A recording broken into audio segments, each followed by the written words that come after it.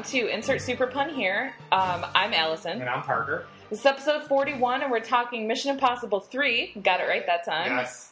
So last episode, I definitely forgot that we had done Mission Impossible. we had recorded the episode for the first one. Well, so I think as I was doing I think maybe I just didn't want to talk about Mission Impossible 2. I agree. But also, while I was doing the editing for, I don't know, whatever the last movie was. Oh, the made-for-TV Generation X. Oh, yeah. When we were talking about doing the Mission Impossible series, I think that I said, I thought there was only 5 movies in the series. Mm-hmm. And then last episode, when I finally realized we were talking about Mission Impossible 2, and I think I said at one point, I was like, do I forget that this movie is in the series? And I honestly think maybe I do. Because I was convinced there was only 5 movies in this series. And I think it's because Mission Impossible 2 just doesn't feel like a Mission Impossible movie. No, it doesn't feel like this Mission Impossible series that it just feels like a random action movie. It does. And I think, but it's also funny because a lot of the iconic things about the Mission Impossible movies that I think we think about are in Mission Impossible 2. I always do think about the rock climbing. Yeah, that's true. And I remember back in the day when the movie came out, I remember watching the MTV Movie Awards, and Ben Stiller had the Tom Cruise hair. He was hosting or doing a sketch or something like that. Okay. And he was doing the rock climbing, and I remember that. So, when I think about the Mission Impossible movies, I do think of that rock climbing one. This is the only one also when Tom Cruise has that really flowy hair. But for some reason, when I think of the Mission Impossible movies, you think of him with the flowy hair. That. So I think of a lot of the Mission Impossible 2 stuff, but yet I don't think about the movie Mission Impossible 2. I had no clue what the plot was. Right. Even after watching it, I had a hard time knowing what the plot was. Even after talking about it, watching the movie, we still don't really know. And I have to say, I didn't remember a lot of the movie. What I did remember was really the rock climbing, and then after that, it kind of... And the glasses. I remember the glasses, the Oakleys in the beginning. Because even for Mission Impossible 3, he has his hair short again. Yeah. And so I don't know why I always think of that hair. It's very 2000 action movie. And and I think it's just a generic 2000 action about movie. It then, because I don't think they did anything. Well, it was really nice hair. No, it was, but I think also in 2006, very silky. We were out of college. Do I want to touch it? Oh, God, I hope not. We were out of college, and I wasn't really paying attention to MTV stuff. You're talking about 2006? Yeah. Okay. So I'm just saying, maybe because it was also just part of the culture in 2000, plus in 2000, but also, we were juniors/seniors in high school. It's just a different time. A really different time. Our bodies are changing. No, because I never watched MTV. Yeah. We didn't have cable when I was younger, so, and my parents weren't divorced, so I couldn't watch it at my dad's house. Oh, I wasn't talking to my dad then, but I had a TV. I did have a TV in my room. Oh, okay. So at this point, so I was able to. Yeah. Well, even if I did have a TV in my room, we didn't have cable, so right. So maybe it made less of an impression on me because I wasn't part of the cultural zeitgeist at that time. Yeah. Right, and I think that's. I don't know. That's just when I think of the Mission Impossible movies. I thought about that stuff. But because I think it was part of the culture and stuff like that. I mean, not now. When I think about the Mission Impossible movies now, I think of the last one with Henry Cavill. Well, obviously, it's Henry Cavill. I know, right? And I just think, oh, okay. And Tom Cruise doing crazy stunts and running. Yeah, yes, we think about the running and things like that. But I just thought it was funny that I think a lot about Mission Impossible 2 without actually thinking or knowing anything about Mission Impossible 2. Yeah. It was a bad movie. Thankfully, I don't think we're talking about a bad movie today. No, we're talking about Mission Impossible 3, which is a good movie. And I think it kind of gets us...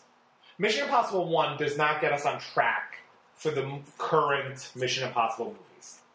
Right. Mission Impossible was just a great movie. It was a really good movie. But this is the beginning of, like, the real, like, Mission Impossible series feel. Yes, that's 100%. Yeah. Like, the Mission Impossible 1 movie was really good, and I really enjoyed it. But it also still feels like a one-off. Yeah. But in a good way. But in a good way, right. Mission Impossible 2 also feels like a one-off, but in a bad way. Mm-hmm. This movie kind of felt like... Okay, which I think we've said a lot. A lot, yeah, in the last one. I think we spent 20 minutes of the 30-minute episode last time talking about that. But I think this one really feels like... I think they're getting the current cast of characters. Yes. You know, so you have his Luther's here still. This is where you get introduced to Simon Pegg's character, who has more as the movies go on. I want to say Benji. I think it's right? Benji as well. And then you actually meet Julia, his now wife, in it. But, you know, because in all the later movies, he has a lot of flashbacks of her. Mm-hmm. Spoiler, I don't remember 100% exactly what happens, but I believe she dies. I don't know how or anything like that, because I always remember his flashbacks of her. And I know what happens, but I want you to be like... Because I just haven't seen the fourth one forever. Mm-hmm. I'm assuming that's when she dies. I could be wrong, but... I don't see. Right, but I just remember, like, in the last one, he had a lot of flashbacks of her on a beach looking at him. And things like that. So, but... You know, when I think of the current Mission Impossible movies, I think of her. You know, and I think of his current team. You have, like I said, the Simon Pegg character, Luther. You have... I think those are the main two that stay. Benji and Luther are the main current ones that have been in the rest. Yeah, because Jonathan Rhys-Meyers' character and Maggie Q's character, I don't think come back. Right. That's what I was thinking. Yeah, but Luther and Benji are like the... Or his team. The main peeps. It's kind of like the sticking why they introduce other people and things like that. So this just felt really good about it being that God, I'm sucking down this wine. It's all right. It's a real wine weekend. I also think this movie also makes sense the way it is because it's a J.J. Abrams movie. Yeah. And it feels like... And we don't really watch a lot of J.J. Abrams movies and are disappointed. Right, exactly. Unless it's like, Rise of Skywalker. Oh, God. God, I hated that movie. Oh, I don't even want to think about it. I'm sorry. Well, I loved The Force Awakens. Yeah. And I hated The Last Jedi, but we disagree about that sometimes. Wait. The Rise of Skywalker is the second one? Nope, the last one. Oh, yeah, the last one. Yeah. And you hated The Last Jedi. Okay, and yes. Rise of Skywalker. Yes, okay. But I really like Force Awakens. I like The Last Jedi because I have good taste in movies, but I loved The Force Awakens, and then I was really hoping... I expected, okay, Rise of Skywalker is going to be good because I loved... And there's not a lot of J.J. Abrams movies, like we said, I'm disappointed in. Let's think of some... Let me just look real fast and look at some J.J. Abrams movies to actually see if I am disappointed in some of them. So, well, no. How can you be disappointed in him? He wrote Casper. He was a writer in Casper. Oh my God. So how can you not like that? But Mission Impossible 3... Armageddon. Was the director. He was a producer in Armageddon. A writer in Armageddon Star Trek movies. Right, the Star Trek movies. I think that's my main thing. Morning Glory. He actually... which I love. He was a producer. He actually hasn't directed a lot of movies. If you really look at it. Like, I think we know him more as a producer. Yeah. Than like a director, but like the movies he has. Overlord, we still have to watch that. Right. Is he directed or no? I just produced it. Produced it. But he produces a lot of movies, but then the ones he did direct are big movies. Did you ever see Super 8? No, I've actually never seen that one. It looked good, and I think I forgot to watch it. But you think about Star Trek, you think about Mission Impossible 3, you think about Force Awakens, the Star Wars movies. So he hasn't directed a lot. But the ones he directs are big movies. Mm-hmm. But he has his Bad Robot company that he does a lot, so much stuff. So he doesn't ever really, in the big scheme of things, disappoint. Mm-hmm. So when I saw that not that John Woo disappoints me per se. It was just I don't know. It just wasn't a good movie. Well, it was just not what you expect from a Mission Impossible movie. I mean, and the direction of it, I think felt very 2000. It felt its time. I don't think the direction was bad. Yeah, we talked about that in the last episode, where it really just feels like a product of its time. Yes. But after that time has passed, right, and you watch the rest of the movies in this series, it's just like, it feels like an anomaly that you don't want to experience ever again. And starting with Mission Impossible 3, it feels like a series again. Yes. Now it feels like we're getting in, we've said multiple times, we feel like we're finally getting into the series, but now this feels like it's now kind of coming together. So I think we should maybe talk about maybe some reasons for that. Like, we love Thandie Newton. We have no problem with her. As an actress. Right. I didn't like her in the movie. In the movie, we didn't like her. Her character wasn't likable. She did things that didn't seem in tune with, like, how you're originally introduced to the character. She and Tom Cruise didn't have a lot of chemistry. Well, I also think another reason is, so the second movie was Tom Cruise being a lone wolf. Yeah. This movie, he had roots. He had a connection to somebody. I think he needs that. Right. And they tried to force it with the Thandie Newton character and just didn't really But work. here with the Michelle Monaghan, Monaghan, I don't know if it's traditional Irish. Julia. She was great. Yeah. And they had great chemistry. And it's hard, too, because when you have, like, an action series and you have the main character, like, settle down, that's usually like a death now. Like, people get really mad about it, or it's like not in character. Well, I think it depends on. I think what Ethan lacked in the second movie was a reason for what he was doing. Not like, yes, there's a mission, an impossible mission, but a mission, and so that you could say is a reason. Yeah, but you need stakes, and I didn't feel like there were stakes. Yeah. In the second movie. Like, real stakes. Like, Julia being kidnapped. Someone, saying, I'm going to make her scream and I'm going to make you watch her do it. But, it was stakes. I think it's a little reductive to just, like, say that she was a reason for him. Because, honestly, the quote-unquote reason that he goes back to do Force stuff, because at the beginning of this movie, he's training. Like, that's all he's doing. He's not doing, like, impossible mission things. It was the Kerry Russell character. Right. Who was a trainee of his. So then maybe instead of stakes, it added depth? I don't know, because it's just the same reason as if somebody finds out Superman's identity. And so his family is in danger. There's just something about the whole... Yeah, but that's like the second half of the movie. The first half of the movie, like, he's... Yeah, but you still have the ongoing thing of he's lying to her to protect her. That stake is still there. Even if she wasn't kidnapped till the middle of the movie, you still have that in the background of I have to protect the people I love. Okay. Well, no, and I think that's just an ongoing stake. That's just something that's always going to be there. Okay. I mean, I don't necessarily think it has to be, like, tied to, like, people that he loves or whatever. I just think that he has, like, an implacable source of, like, sort of, good versus evil. Like, I need to... Yeah, but he had that in the second one. It didn't come off well. Well, the second one wasn't well done. Right, but I'm just saying, we also felt like his character didn't feel like he really had a reason to do what he was doing. But he still had that same good versus evil concept. I don't know. There's something just about what you're saying that feels wrong to me, and I can't put my finger on it. I don't understand what it is. I can't put my finger on it. It's just a feeling I have that you were just wrong. I wasn't saying that she was used as just that. Okay. Well, because it kind of sounded like he needs a reason to be, like, Mission Impossible Ethan Hunt. But he does. His reason in the first movie was to protect the leftover people of his team and find out what happened to his team. I thought it was more revenge. I didn't see it as revenge in the first movie. I saw it more as I have to find out what happened to my team and stopping it from happening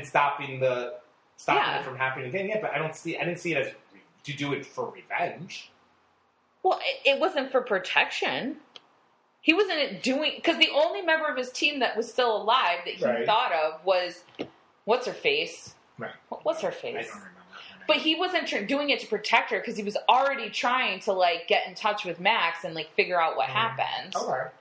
I think that for him, it's more of a moral issue of somebody did wrong and I have to... Yeah, but then they have that in all the movies. Right. Okay. But then... Literally my point. Right, but then what makes the second movie... What makes him not Ethan? What is because he has the same good versus evil sense in the second movie as well. So what is it in the second movie? He doesn't have he doesn't have any connections with anybody. If he had a connection with the Newton character, would he have seemed more Ethan-y? No, I just don't think it was a great movie. Luther was in the movie, and he didn't really have a great connection with Luther either because he didn't have any screen time with him. Okay. But it's not the reason that he's doing stuff. He doesn't go into the field to protect Luther. Right. I understand that's not what I'm saying. I'm saying there weren't any stakes for him. He didn't care. I literally don't remember what your original point was. My original point was the fact that he had somebody he cares about. Yeah. Kind of made things feel a little bit more like he was doing something more than just the good versus evil. He was also trying to keep Julia protected so he didn't lose her, and he had connections with people. I think the Ethan Hawke character is good when he has connections. You said Ethan Hawke. I think Ethan Hawke character is good when he has connections with other people. And he didn't have any real emotional connections in the second one. Even with Luther. It felt like they just met. Right. He said, hey, how are you? Good. But he didn't try, he was connected to I think I'm just getting hung up on your protect word. Like, he's doing everything to protect people. But I don't think he is. But that's the point. I mean, why would he care about the rabbit's foot getting into the wrong hands if he wasn't trying to protect people in general? Yeah, but that's not the initial reason he goes into the field. Yes, to protect Carrie Russell. Because she was kidnapped and he had a connection with her because he personally trained her. Okay. Well, my reason, I'm sorry. I know I'm not supposed to disagree with you, but my reason makes complete sense. The main reason they got him into the field again was because Carrie Russell's character was kidnapped. Yes. He cares about her. Yes. And wanted to protect her and save her. Okay. What? Why? If he didn't, couldn't he just said, find someone else to do it? Yeah. Why do you think he didn't? Because he has a personal connection with this person. Okay. I'm conceding your point. Thank you. That's all I needed. A formal concession? Yes, because you were saying okay. But I wasn't okay with it? You weren't. 1,000% we're not okay. I'm still not okay with it. I don't know why, but I'm just going to concede your point right now. Let's move on.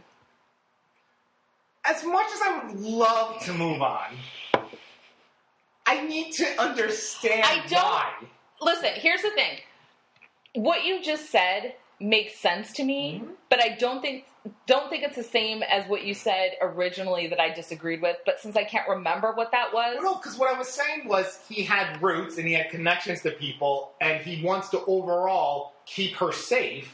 Yeah. That wasn't the only reason he was doing it, but I was saying, my main point was, what I like about this movie is he has connections with people and wants to keep the people he's connected to and cares about safe. Okay. Carrie Russell. Oh my God, okay, I get Julia, it. I conceded your point. No, but you didn't. This is the thing. You're saying things, but I see your eyes. You know what? When I go back to edit this episode, I am going to remember what I was disagreeing with you about and then I'm going to write you a formal essay. Please. I would love it. And I will go upstairs and get my old teaching red pens that I have. Oh, fuck you. And boy, will I go through it. All right. Oh, my God. Well, so Ethan isn't doing, he's just training people at the academy and doing that type of stuff. Was the last episode of the podcast when you told me what the IMF means?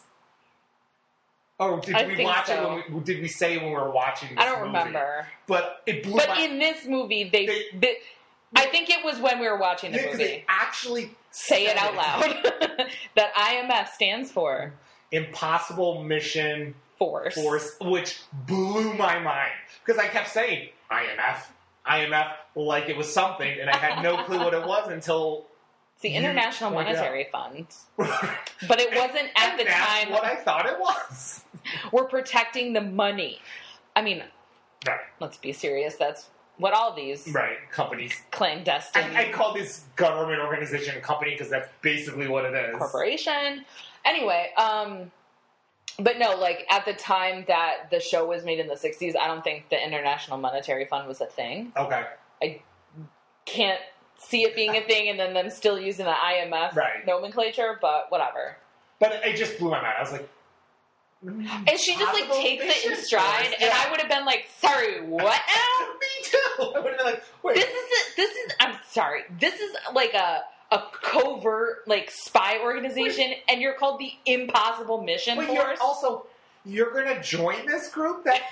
It sounds like a bunch of nerds put together. The mission is gonna be impossible. Good luck. Why do you keep doing this? Like, it fits the movie, but to have that actually be the name, I'd be like, oh, you want me to do the impossible mission? No, because the mission's impossible. I don't want it. Somebody walks up to you. They're like, Parker John Ormerod. Yes. Oh. Very government, so they know. Mr. Parker John Ormerod, we need you. And you say, finally, who's we? Somebody. No, you play it cool. Oh, okay. You say, who's we? Totally cool. You would never actually do that in real life. You would do what you just did. Mm-hmm. You would just say, okay, whatever. No, but you say, who's we? And they're like, the IMF. You're like, fuck yeah, that sounds cool. Let's do this thing. First day at the academy. Welcome to the Impossible Mission Force. And I would say, I can't do this. I don't like impossible things. It also sounds fake as hell. It does, but anyway, first of all, anybody inviting me to a quote-unquote government organization is going to be fake as hell in my mind. I know. You're like, me? Really? Yeah, I was like, I'm not an idiot. I know what I can do. And I know I don't I just want to see how this plays out. I know I can't bring anything to the table for this. But it was just funny. So I think that was something that really hit me in this movie. Yeah. Was the name of it. But, yeah, I thought, what I really thought about so this movie was really good when it was in theaters. I think it made almost $400 million, which is great. So it's really doing well. Tom Cruise did run more in this movie. He did run quite a bit in this movie. With his signature Tom Cruise running. Yes. But I think what also helped was Fairport native Philip Seymour Hoffman was very creepy. Yes. Like, extremely creepy. His little, I'll find who you love and kill her, and just was super creepy. And it's creepy if anyone said that, but just the way he said it was very, almost like Hannibal Lecter. Yeah. Like, it was just the way he was talking. He was going to eat her face. Yeah, it was very... Yeah. It was very creepy. And I think that that's like a main difference between the villain in this movie and the villain in the previous movie. Yes. Dougray Scott was just over the top. And it wasn't like... And this one could have been over the top. Oh, yeah. It had the but he played it so quietly. Yes. And it was just so well done. So creepy and so well done that it had the... I think if it was another actor... Yeah. I don't want to say this, but you know who I think could have done this role well, too? Mm-hmm. Kevin Spacey. I don't know why I thought you were going to say John Cryer. Not a John Cryer fan, except for his Lex Luthor. That's what I'm saying. Yeah. No, I think Kevin Spacey. He does the weird... I think maybe because of his... I think of him as John Doe in Seven. Yeah. He had that same type of... He not was threatening like that, but... Well, he was super... I mean, obviously, he would not have played it the exact same way that Philip Seymour Hoffman but I think he could have... I don't think he would. I think he would have brought a little bit more, like, dark humor to it. Yeah, I don't think he would have been over the... Like, I feel like but I don't think another that, actor, though, would have been too over the top. Yeah. Besides, I guess those are the only two I can think of. Yeah, well, I mean, let's not talk too much about Kevin Spacey. No, or say anything good about him. No. Yeah. So I think that Philip Seymour Hoffman... But we are not pro Kevin Spacey. We are anti-Kevin Spacey, and I think it's... I'm comfortable saying I'm comfortable with it. Yeah. It just makes me sad because I love a lot of his movies and now I can never watch. He's one of those people I can't watch anymore because he did he assaulted people. And possibly had them murdered. Right. Someone who did bad... They just keep someone dying. who did bad things that wasn't assault. Like, someone who got... Like, Wesley Snipes doesn't bother me because he was... Tax fraud. Right. What the hell? I don't It care. wasn't him. It was his Exactly. accountant. But people who assault people tend to make it so I can't even watch. Like, What a brave stance, thank you. Parker. I don't like assault. I am sorry that you disagree, but I want to say it here. For the insert super pun Audience? team, Yeah. I'm the one who does not like assault. Are you saying I am the one that does? I also do not like assault. Yeah, we just have to get So I that get out to there. say it out Yeah. loud. Okay, so anyway. The hell are we talking about? Philip Seymour Hoffman. Yeah, therefore native Philip Seymour Hoffman. Yeah, he's great. Yeah, he's really good. For those of you not in the Rochester, New York area, we refer to any famous person who is from this area just like our local news stations do. So Philip Seymour Hoffman is actually, in fact, Fairport native Philip Seymour Hoffman. Just like Kristen Wiig is Brighton native. Yeah. Kristen Wiig. And then I want to say Penfield native Teddy Geiger. But that's not And then her name anymore. It's still Teddy. Oh, is it still Teddy? I thought Yeah. Oh, okay. She still goes by Teddy. Oh, okay. I didn't know. Yeah. Okay. And Buffalo native Goo Goo Dolls. That was the first one that I became aware of. Yeah. Oh, and then, I don't know, I haven't heard him called Brighton native, but he graduated from Brighton. Winston Duke. Yeah. You know? I know. I like me some Winston Duke. Just take a moment. just think about Winston Duke. Okay. All right, we're done. We each need the room. So basically, the movie... Yeah, so Philip Seymour Hoffman is really good in this movie. He's a good villain. I think what I like is we are not introduced to him really right away. Right. We get a nice little backstory of what Tom Cruise has been doing in the past 6 years. Yeah, so he's a lot more, like, physically involved with the IMF, like, at their headquarters. So we get to see inside the IMF headquarters. We see his boss, who is Billy Crudup. Yep. And then his boss's boss, who is Lawrence Fishburne. That was another note I had. There's a lot of fucking famous people in this movie. Yes. Okay, so this also surprises me. I know we keep talking a little bit about plot and then we go into something else. I'm surprised. That surprised me that they got so many famous people in this movie. Considering how bad, even though it did well. It did well, and that's why people are like, oh. Because look at... Well, I wonder if that maybe... Twilight movies. That could be maybe J.J. Abrams' pull. Right, because people are like... Or Tom Cruise. Right, but it just surprised... It surprised me that the movie lasted past the second movie.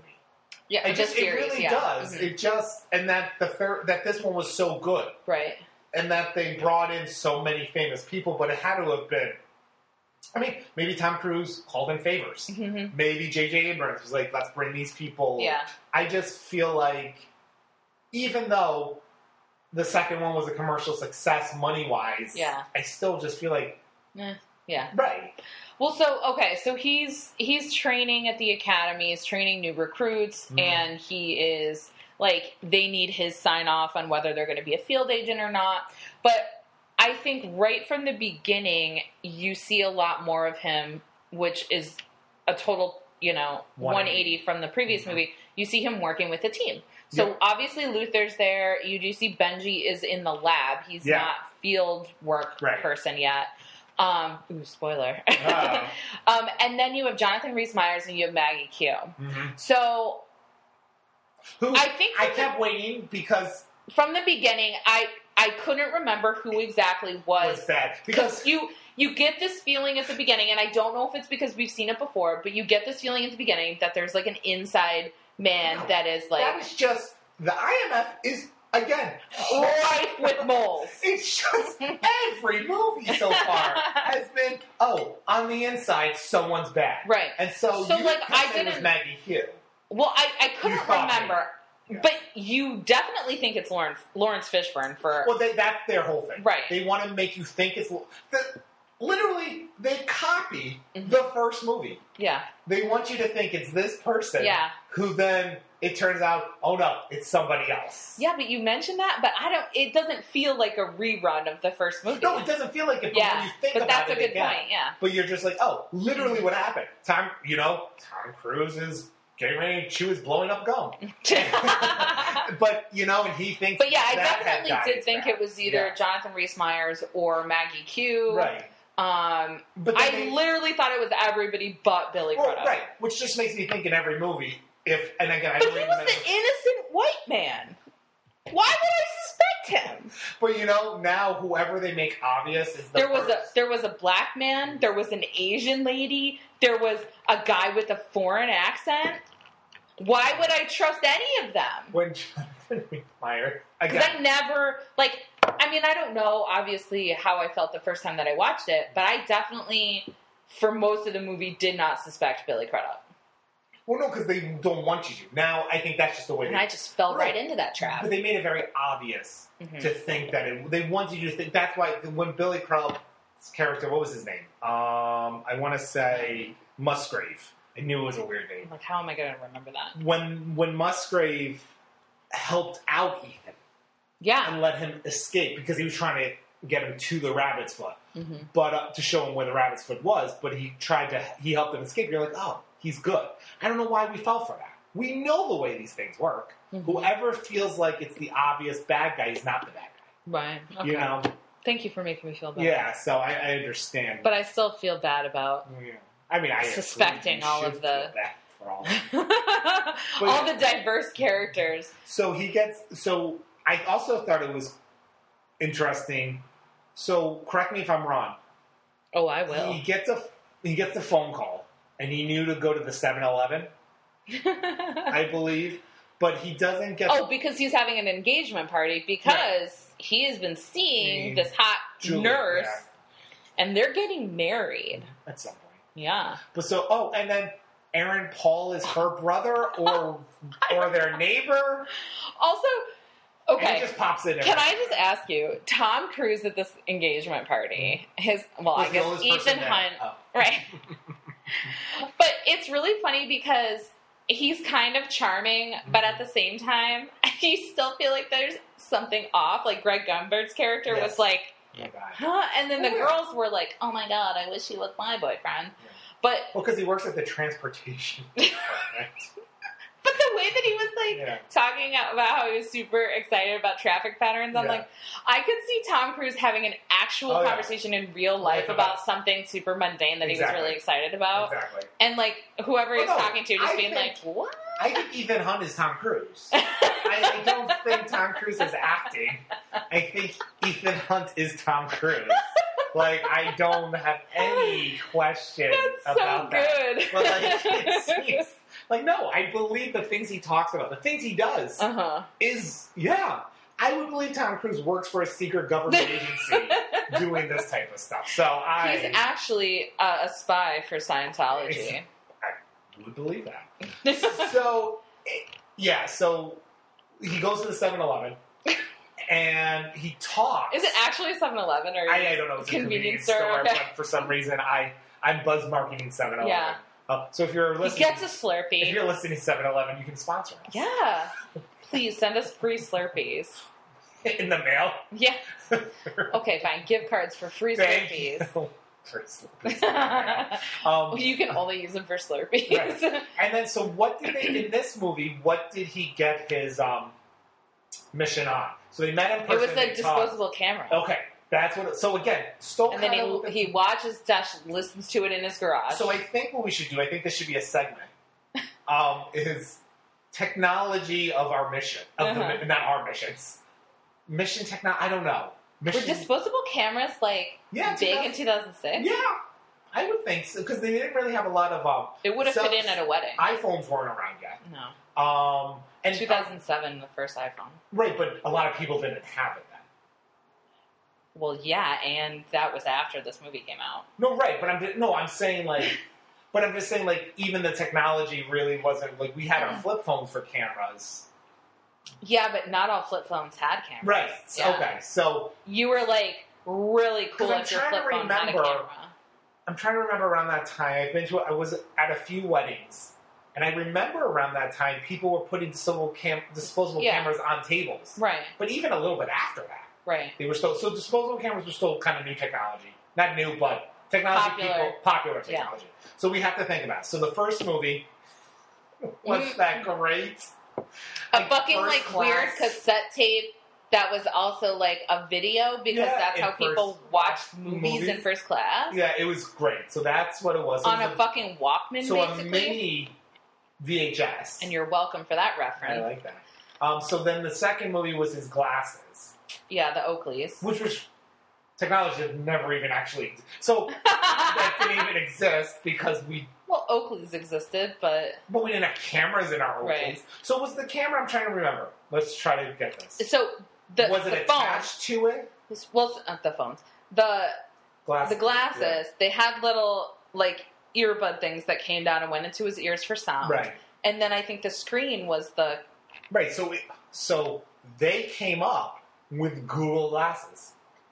Yeah, I mean, that's basically what it was. Right, wearable tech. So it wasn't a real technology that existed. No. But then the disposable... So I like that we're going back to... disposable camera. A technology that existed. Right. But it also feels like we kind of went down a step. We go from a wearable technology... Oakleys to this disposable camera. But the disposable camera was... I thought it was great. Mm-hmm. Because I was like, I like when they use technology that they can get. Did he have to pay for that disposable camera? No, I thought Billy Crump gave it to him. No, it was hanging from a thing with other disposable cameras. Did they show him buying other things? No. No. Maybe he shoplifted it. Or maybe that convenience store was part of the IMF. I don't think so. Okay. You don't know. You don't know. IMF headquarters is in that town. Why would they also have a convenience store front? To put the disposable cameras that have the missions. Oh, I gotta hate you. I mean, the logic isn't horrible. Sound. But it's not horrible either. Whatever, move on. So he gets his mission. It's basically to go save Kerry Russell. We don't know his full connection with her. He tells his fiance that he's going to a fucking transportation conference that they just told me about, which smells like the day before. Yeah, which, I'm sorry. He's going to meet his other family. Yeah, you know about conferences way ahead. But also, I don't think she's an idiot. Because she's like, oh, okay, but you see in her eyes that she's like, wait. Well, later on in the movie, when he finally is like, yeah, I'm a spy. She's like, oh, okay, that makes sense. No, right, but I feel like, I like it when the people that they're with is not an idiot. Yeah. You know, I like it when Lois thinks there's something weird about Clark. Mm-hmm. And being like, okay, he keeps running off, and they're never, and those type of things I kind of like, because she's a great reporter. Mm-hmm. Even though, and I would think someone, so Julia's a nurse. Well, to be a nurse, you have to be able to kind of see what, a nurse, not a doctor, right? I believe she's a nurse. I think so. I just don't want to diminish. Well, I think she's a nurse because in a later movie, she works with a doctor. Okay, so I think she's a nurse as well. But, you have to be kind of aware of how people are acting and things to... A nurse. To do I just read it on Wikipedia, so you know it's true. But yeah, so I just thought, it was good that she wasn't just she said okay, but she's in her back of her head, she thinks there's something weird going on. So he goes to save Kerry Russell, he gets her, and that's where we learn about, what is his character's name? Owen Davian. Owen, yeah. So where we see who he is, but we don't hear him talk or anything yet in his creepiness. I loved how crazy he was that he put that thing in her head Yeah. that basically Made her eye go wonky. well, basically Gave her a real bad headache. yeah, blows up her head without blowing it up. Mhm. Almost like gives her like an aneurysm, Yeah. type thing. So they almost get her out and then she dies. But before she dies, she was telling Ethan that basically there's a mole. Yeah. There's something you need to know, and that, we just have to assume there's a mole in IMF. Well, because she sends him a postcard that Right. has... But even before she was trying to tell him. Yeah, she was, yeah. So it was just, I don't know. So he goes, they have a mission to go get Owen, to kidnap him. In the Vatican. In the Vatican. But what I loved was we got to see how they make the masks. Yes. Like, I thought they really kind of went into the detail. They didn't have as many mask pulls as they did in the second one, which I was okay with. Mm-hmm. But I love how they showed us, basically, it being 3D printed. Mm-hmm. And then also how spray painted computer system also does the voice modulator. Mm-hmm. Like, it was just really cool how when Davian was in the bathroom Mm-hmm. and there's Tom Cruise with his Davian mask on, makes him read this specific sentence so they can get all, like, the way his voice is, and I think he needs to read that specific one because that's how the computer system can then... I don't know why I'm trying to talk about the science of it, but I think it's because, I don't know. I don't know why I'm trying. Well, you have to get all of the, like, sounds. Sounds, that's what I'm trying to say. I couldn't think of the Wow, word. you really nailed it, I Parker. couldn't think of the word sound. Well, and the inflections in his voice of saying, like, I was thinking of different, like, vowels and, things Consonants. Like that. There's consonants, there's vowels, there's a lot going on with the words and letters and inflection. So this movie really blew your mind with that technology, huh? I just thought it was cool to actually see it. I don't know. No, but the actual... My argument was, he had to say vowels and consonants. I have to be honest with you, I kind of stopped listening to you in the middle of it. I'm sure the people listening also did the same thing. Oh my god.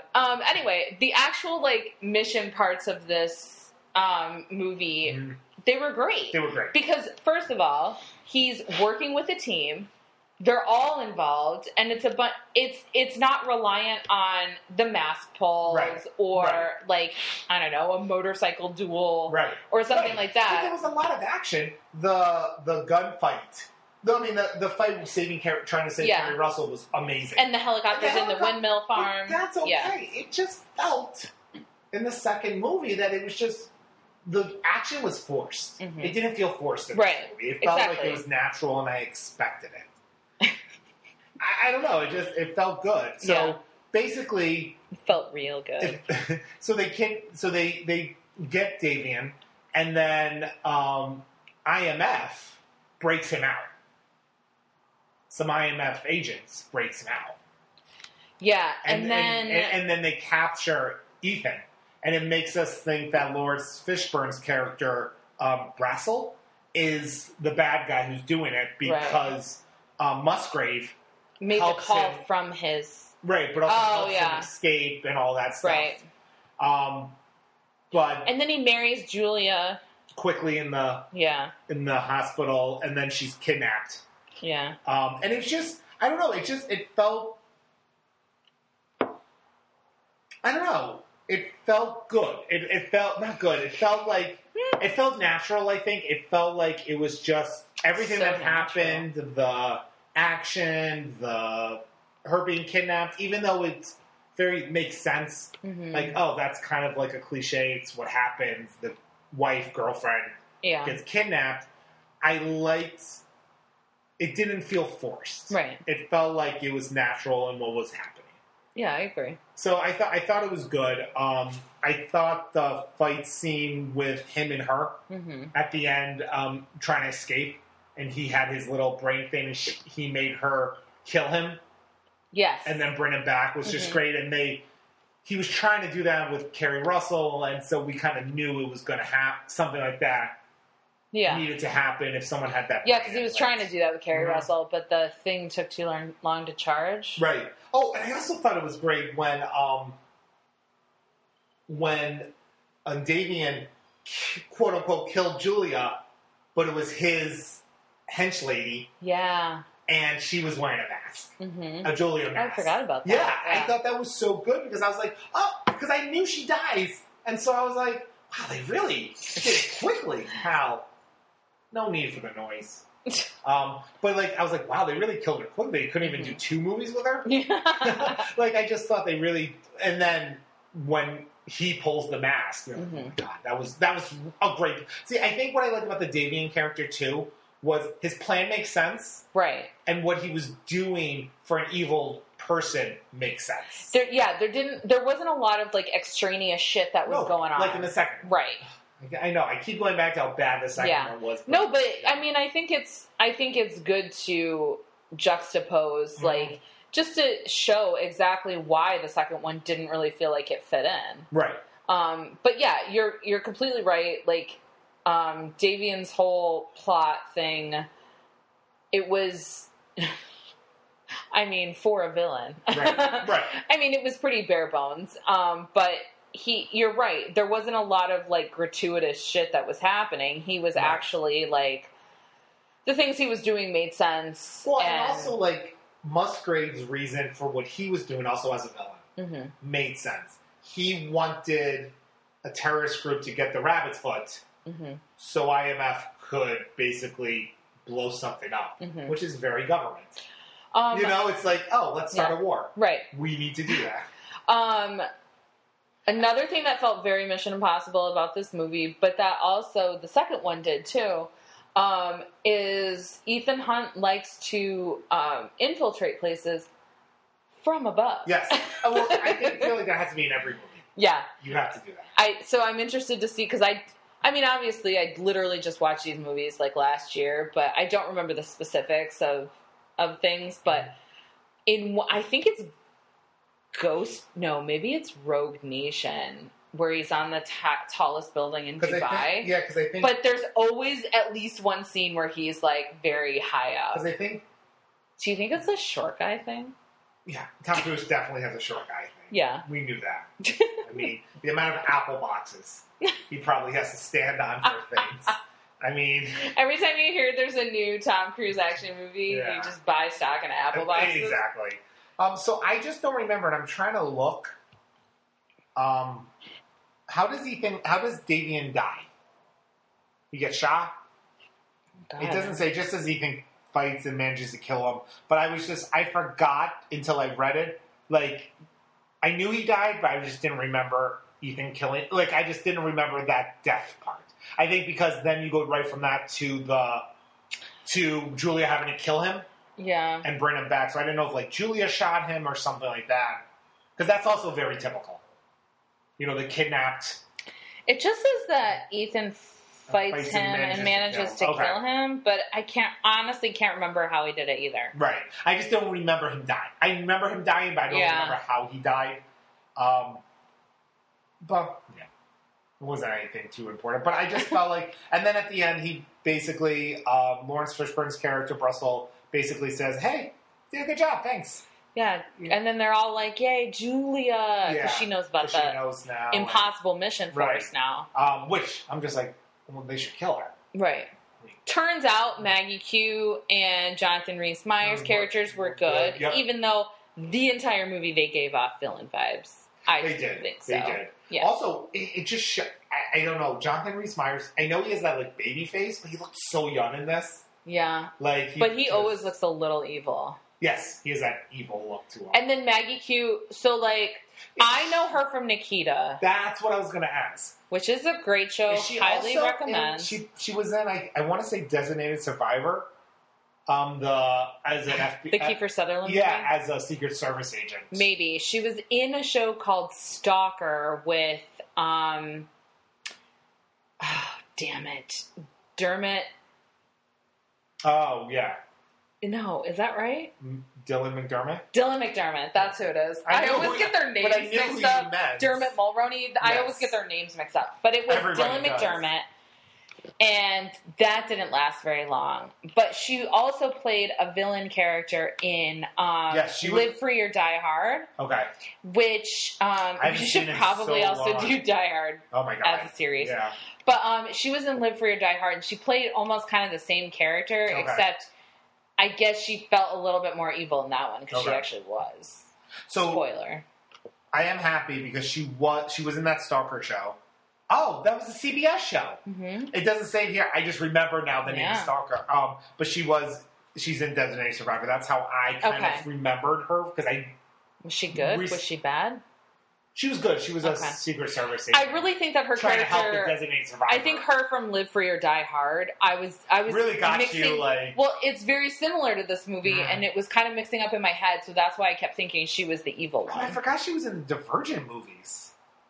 Yes, she was the one who gave Tris the tattoo. I never watched the last one. Me neither. I don't think anyone did. Well, they weren't good. The books were great. The books were really good. They were better than the Hunger Games books. Yeah, the books were really good. Yeah. Yeah. FYI, in case you care about YA books. Who doesn't? Yeah, right. So this movie was just great. Yeah. This movie did a great job. It feels very Mission Impossible-y. But also got me. I was engaged. I was excited. I enjoyed it. This movie is like an 8 for me. I like this movie. So I would have to say 8.5. Yeah. If it's on, I'm going to watch it. I'm going to watch it. Yeah. I really, really enjoyed it. I liked it. It really got the bad taste of the second one out of my mouth. Blah, blah. Right. Yeah. So, it was a really good movie. There wasn't anything... I was trying to find some kind of, like, trivia about it. Yeah. I mean, it's not my favorite Mission Impossible movie, but it's definitely good. I think the biggest thing that when I was doing a little bit of research was this was happening. So, I don't watch a lot of South Park. Okay. Do you remember the whole trapped in the closet episodes of South Park with Tom Cruise being trapped in the closet? Yeah, a little bit. Right. So apparently this happened during this time. Okay. That was the only real fact things that they were just saying. So he wasn't doing a lot of his... He kept backing out of his Mission Impossible 3 promotional stuff. Yeah. Because of the whole trapped in the closet stuff on South Park. Because of Scientology. I think this is when Scientology really... Because South Park started talking more about Scientology. Right. Because prior to this, people didn't really know what Scientology was. Right. They just knew who it was, but it wasn't a big thing. Right. But then South Park started doing their stuff about... So a lot of people tried to boycott the movie because of Tom Cruise being part of Scientology. Mm-hmm. And then, yes, Scientology... your mom was one of them. What? I bet your mom was one of them. I don't even think my mom would have known a Mission Impossible movie. Yeah. But yeah, I just, that was the only kind of there wasn't a lot of things to research during this. I was just trying to see, was there anything fun happening during it? And it was just the whole everyone going against Tom Cruise. But so the next movie is 4, and this is where they start the titles. David Fincher was supposed to direct the next Mission Impossible movie. Yeah, and then he got... Yeah. Yeah. Interesting. Yeah, right? Yeah. So the next one is Mission Impossible 4, but this is where they stopped with the numbers. Yeah. And they started with the title, so it's Ghost Protocol. Ghost Protocol. So I'm very excited. Yeah. So this is going to be good. These are when it starts getting, real good. Real good. I mean, this was a great introduction to this. Again, love the first one. Love it. This one was also really good, but this starts the series. Yeah. So. Because if I recall, the next movie is about him. It picks up where it leaves off with, he left to go on his honeymoon with Julia, and then the next movie also deals with him being married. I want to say that's probably the beach remembrance that he has. Could be. A beach is very honeymoon. I mean... Not that you would know. No, I wouldn't, because when we got married, we never went on a honeymoon. No. So Red flag number 1. Yeah, right? So anyways, next one's Ghost Protocol. I'm excited. I'm also excited. That's not the one with Jeremy Renner. Jeremy Renner is the... Rogue Nation. Rogue Nation, I think. I'm pretty sure that's correct. So, I'm very excited. So, yeah. Maybe we should just watch it. Yeah. We'll just watch it. We'll get back to you. We'll let you guys know. Jeremy Renner update from the top. So Jeremy Renner is not attractive, but yet I love him. There's something about him that makes him attractive. Mm-hmm. He's not physically attractive. His eyes are a little too far apart. I don't know, but something in his face is... I like him. He's good at moody. Yeah. I like him moody. And he's sarcastic. That's why I like Hawkeye. Yeah, I love Hawkeye. Especially Hawkeye in Endgame. Yeah. It's just... Oh, with him. Right. Yeah. But just, he's so... Like, after they come and get him, and they forgive him for murdering all those people... Justice thing. It's still murder. He murdered a lot of people. Anyway. I'm willing to forgive. But where he has that haircut and the tattoo sleeve, but then just his jokes, but mixed with his moodiness. Oh. And he uses a sword. Yeah. Endgame is my favorite Hawkeye. Yeah. Yeah. But also, there's something about his arrogance. Yeah. Like, even in Tag. Yes. Like... Oh my God, Tag is great. I rewatched that again a couple months ago. Super attractive. Yeah. In Tag. It's just, I don't know. All right. Well, this is not a Jeremy Renner podcast. So. No. We'll do a podcast about Jeremy Renner. At some point. Insert Jeremy Renner fans here. Ooh, okay. Or just insert just Jeremy Renner here. I like that. That's my next tattoo. I like it. All right. All right. Well, I've been Allison. And I've been Parker. And this has been Insert Super Pun here.